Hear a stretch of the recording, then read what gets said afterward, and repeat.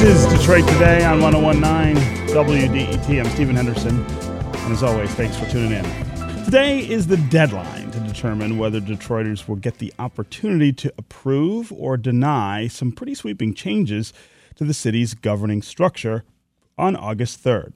Back in 2018, voters approved a new charter revision commission to make recommended changes to the city's charter. But so far, those changes have been met with a lot of resistance.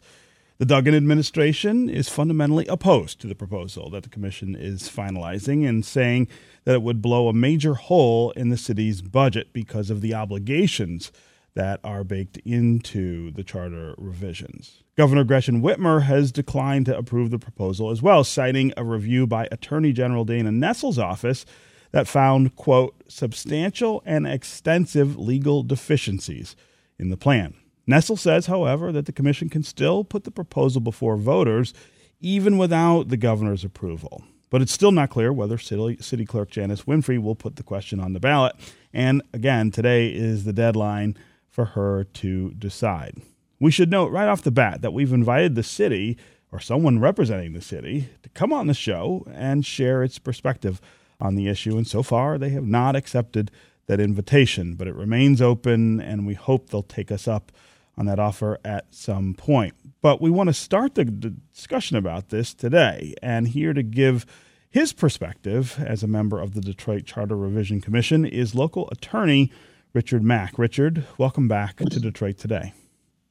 Greetings, Stephen. Always a pleasure to be on with you. Long time listening to your program. Yes, no, it's always great when you're here. Also with us, calling in, is Raquel Castañeda Lopez, who is a member of the Detroit City Council. Raquel, welcome back to Detroit Today as well.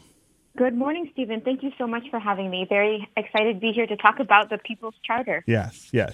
Okay, so Richard, I'm going to start with you. A lot of people not necessarily familiar with this entire process and why it's important. So I want to start a little bit at the beginning. Why was this Charter Revision Commission formed, and what is its goal? Great, Stephen. So in 2018, the voters of Detroit went to the ballot box and decided to form this commission to examine provisions in our charter to determine whether or not they should be revised. Stephen, I think we've had an historic level of involvement.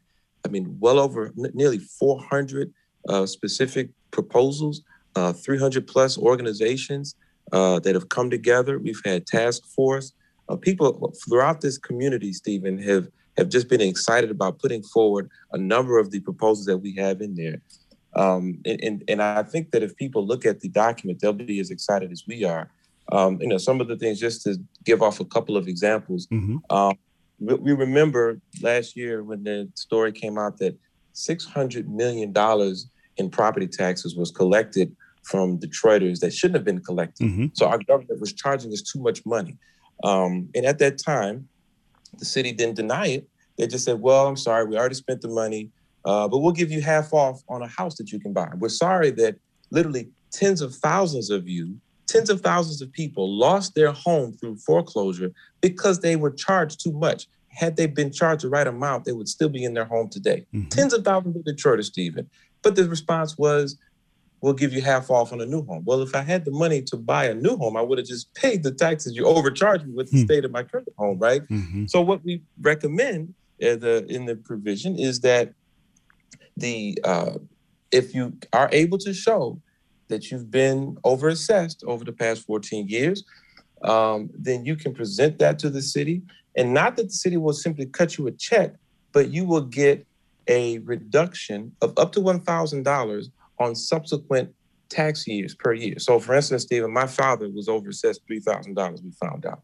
So if these proposals pass, he can go to the Board of Review of the city and say, here's my proof that I've been overassessed. And they'll say, Mr. Mack, next year, your tax bill is normally $4,000. We're going to give you $1,000 off. And we're going to do that each year going forward until you've been given your money back. So that's really a win-win. It keeps people here in the city. It allows individuals to get their money back.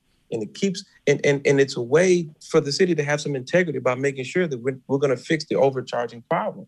And we costed it out And if you figure that about 1,000 people are going to take advantage of this program, that's $1 million a year. 1,000 people, $1,000 a year. We think it's well worth that to make sure that people stay in this city. We continue to have property taxpayers and property owners in this city, and that people get their money back. So that's just one of the many things that we have in the revision. It's a great example of the kinds of things that you guys have included in this document, and the kind of things you've been talking about while you've been meeting. Councilwoman, you referred to this as the People's Charter when I introduced you, and I think what Richard Mack was just talking about, that kind of proposal, is probably what you had in mind when you used that phrase.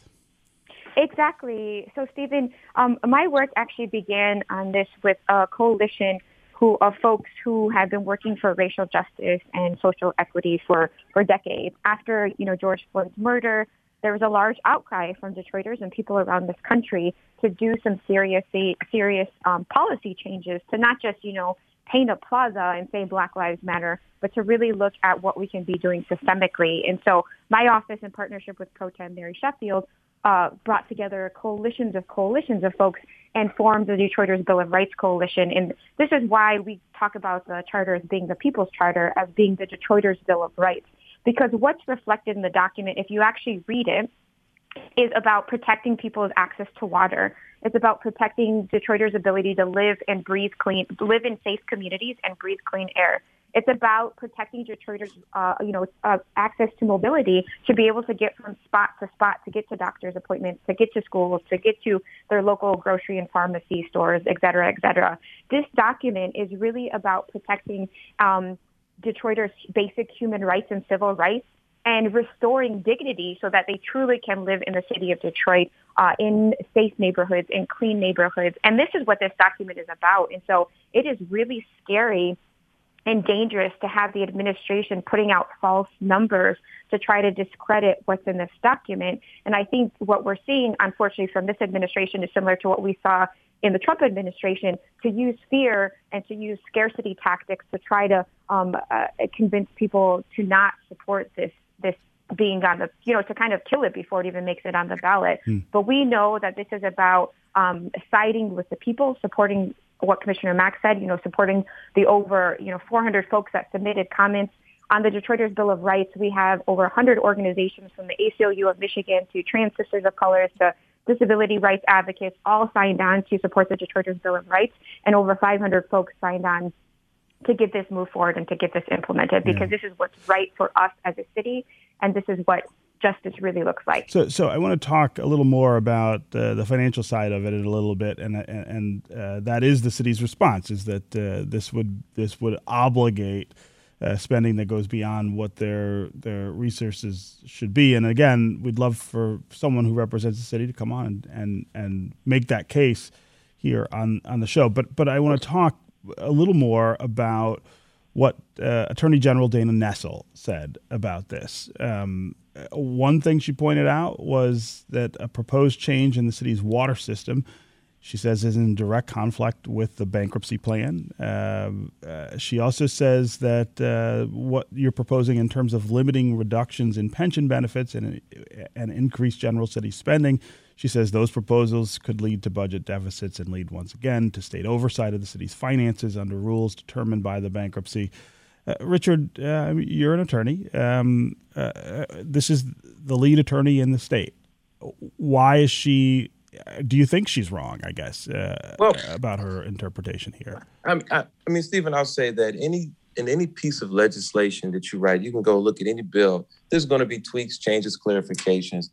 We did look at what the governor put out in her letter, and we're taking it very seriously. Matter of fact, tonight we're having a meeting where we address our response to a number of those matters. I don't want to preempt what we're going to do, but the concerns are being taken very seriously. I view them not as this major need for major overhaul, but they're clarifications. As I can rattle off some examples of that, but in the ones you just mentioned, the fact that the pension rights, I mean, basically what that issue is making sure that Detroiters knew that they had a state constitutional protected right. Now, under Article 9, Section 24 of the Michigan Constitution, it says your pension rights cannot be diminished or impaired.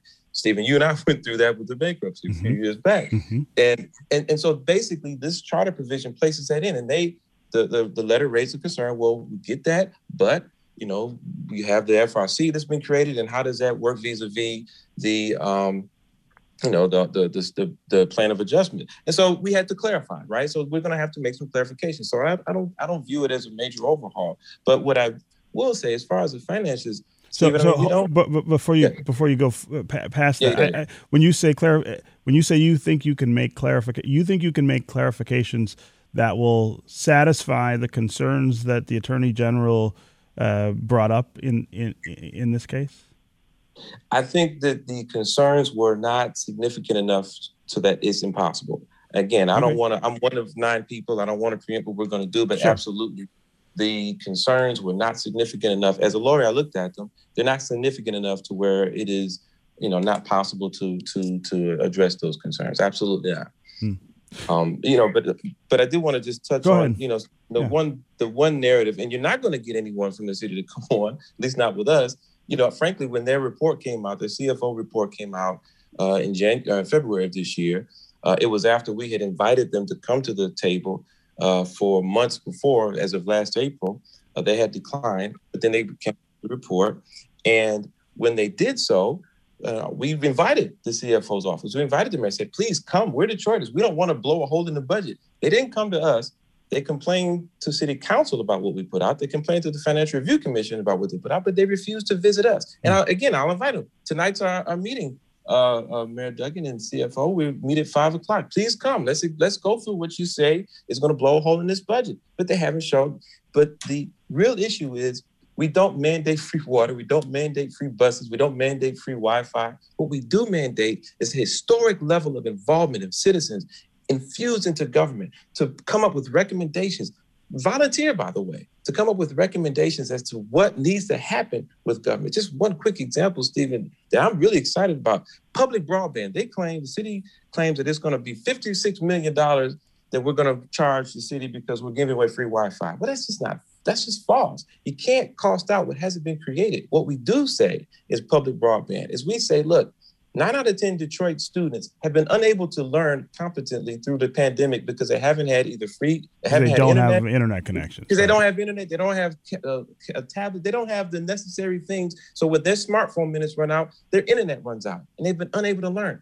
We create a commission of citizens to study, to research, to talk to experts, to look at best practices, to present those ideas to the city council, to the mayor, and say, this is what we've studied. Now everyone says, well, we got city council elected. Well, unfortunately, the leaders haven't gotten to that yet. So what we do is we say the commission should be dedicated to focus on that issue, to present those to city council. At that time, they make those decisions. So it's a false narrative, it's a false budgetary assumption to say, oh, it's going to cost $56 million when the ideas haven't been created yet. We don't know what kind of grant funding they're going to find. We don't know what kind of ideas they're going to come up with at that time. So you can't say that the commission is going to cost that kind of money, but you can say that the commission is offering an opportunity for citizens to really carve out their own destiny. Yeah. Ask not what your country can do for you, but what you can do for your country. That's what we're doing in this country, right? Yeah. As I'm talking with Richard Mack. He's an attorney and member of the Detroit Charter Revision Commission, and with Raquel Castaneda Lopez, who is a member of our city council here in the city of Detroit. We're talking about the proposed revisions to the Detroit City Charter. Today's the deadline to determine whether Detroiters will get to vote on this in August. There have been some objections raised by the Duggan administration to the proposed changes and by Governor Whitmer and Attorney General Dana Nessel. If you want to give us a call, participate in the conversation here, tell us what you think about the Charter Revision Commission, the things that they're proposing. If you're a Detroit voter, I really wonder if you hope you would get a chance to vote on this proposal. Raquel, I want to ask you a kind of a big picture question because you're a member of council. So a lot of the things, as Richard really just pointed out, a lot of the things in this charter revision are things that city council could do on its own. If you got 5 votes, you could make these policy changes that I think are getting a lot of attention in this. But of course, getting to that 5 votes is difficult, and so far hasn't happened. And so the idea that this is an end run around the legislative power that council has in the city to try to bake something into the constitutional documents that guide the city, that tie the hands or force the hands of council. I'd really love to hear your take on that, because again, you are a member of that city council. Thank you so much for that question, Stephen. I think that's a really important question to ask. And I would say one of the reasons I chose to work in partnership with the community on presenting the Detroiters Bill of Rights and a large chunk of proposals to embed in the charter is because fundamentally we believe that people's human rights and our morals and our values should be embedded in the charter. That should be the document that encompasses the principles on which, our government functions. So it's not a question about power and the legislative body. It's a question of how do we want to govern ourselves as a city, and how do we ensure and make sure that these basic rights, again, are protected and embedded into this Constitution, the document that governs us as a municipality. So it's not subjected to the political will or to someone's political interest or campaign goals on a year-to-year basis, because that is, puts Detroiters at risk if you have someone who maybe supports disability rights and then someone who doesn't support disability rights. In this Bill of Rights is the creation of the Office of Disability Affairs and establishment of a Disability Justice Commission. And that community should not have to depend on the political will or interest of the legislative body, nor the mayor or the administrator. And so that's how we approach it. This is a document that in which we should embed our principles, our values. It should reflect those ideas. And then our government should be structured in that way. Unfortunately, there's, as you know, lots of money within our political system, and that often controls the type of policy that then comes out. And Detroit is unfortunately no different. And so I, as a council member, don't feel that anything in the charter is restricting my rights. I feel like it's giving me the guidelines at which I then operate and execute. And to Commissioner Mack's point, there's nothing in there that mandates council has to do this. It does say council will, pass legislation, but council, of course, then can determine the details of that legislation around environmental justice, around water affordability, et cetera, et cetera. But as a resident, as a native Detroiter, I think I would say even as a resident of, of this country, I think our Constitution locally and as well as nationally really should have embedded the protection of basic human rights for folks. And this is what this document seeks to do. Yeah. I want to go to the phones here. We've got some really good calls and questions. John on the east side. I got to go. John, welcome to the show. Thank you. So I have some questions about, was the charter before 2012 being followed? And as you went through this one, has this one been followed? And if not, who enforces that? Is that the executive or is that the council? Yeah, that's a good question, John. I mean, you're talking about the prior charter revision, which created a lot of changes, including council representation by district. But the question I think that's critical here is, if you get these things passed, if Detroiters accept them, whose responsibility is it to make sure that the government operates this way? Yeah, great question, Stephen. We do bolster the enforcement mechanism within the charter. Primarily, the Corporation Council is the attorney for the city body corporate. We allow for individuals to present allegations of a charter violation and then put in specific benchmarks as to when a response should be. Not necessarily a response they want to hear, but a response by a certain period of time. But also you have the doctrine of the law called a writ of mandamus, where you can basically go to court and say that we want to force the hand of the government to follow what's specifically laid out in this charter. So, for instance, just sort of piggybacking on your last conversation, we watched George Floyd die while we were writing this thing, right? And so the Black Lives Matter movement really impacted and influenced us. And we talked about things like reimagining the police force. Again, not mandating certain specific things, but we require the police commission and the police chief to get together and reimagine how it is policing in an urban America, how people, or Black and brown in particular, view the police and how to better accomplish more of a communal policing environment. And so, all sorts of provisions, no-knock warrants. I mean, that was an easy one. That was a low-hanging fruit, right? Just banning no-knock warrants, making sure the police, when they come into your premises, they announce themselves. So those things can be enforced by either going to court, going to the corporation council, but we do bolster the enforcement mechanism within the charter. Yeah. Okay, I want to take one more call. Elena, I've only got like 30 seconds left, but I did want to get your questions in here. Elena, yeah, go ahead. I just wanted to say that I don't believe that at all that it's the content of the charter that is troubling the administration and the power structure. It is the incredible amount of voters it will bring out. And an educated electorate is going to look at this charter and say, yes, why are we broke when we're giving away billions to billionaires? Why do we have no internet access when Dan Gilbert gets it for free for his tenants? Why are we doing this? And that's what they're afraid of, and that's why they don't want it on the ballot. Elena, that's a really interesting perspective. Raquel, again, I've got about 10 seconds. Do you want to respond to that? Oh, I would agree wholeheartedly. It's a tactic of the oppressors. You try to delegitimize before it even goes on the ballot. I agree, because if we go out door to door talking to voters, everyday Detroiters, they know and they believe that every Detroiter should have these safe things, communities, that they should have right to water. So I think it's a no-brainer for Detroiters, and the administration is afraid of that. Richard Mack, Raquel Castaneda-Lopez, great to have you both here for this. Still open invitation to anyone from the city government to come and give us the other perspective. Phones are open. You can come right in here. This is 101.9 WDET FM, Detroit's NPR station. Your connection to the news, music, and conversation. We'll talk again tomorrow.